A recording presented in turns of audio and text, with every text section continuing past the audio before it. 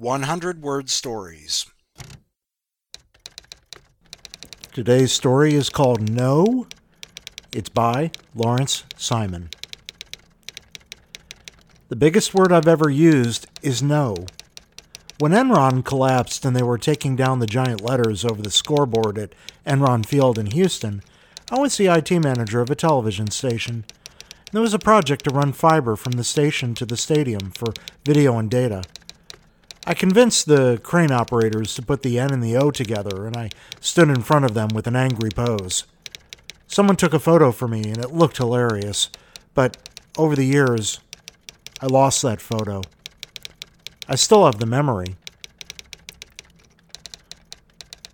Well, that's it for today's 100-word story. You can check out more in the archives, oneadayuntilthedayidie.com. The photo I really wish I had, well, other than all the ones of the cats that I've lost over the years, is probably one with Dom DeLuise. He was really nice. Thank you for listening, and as always, keep it brief.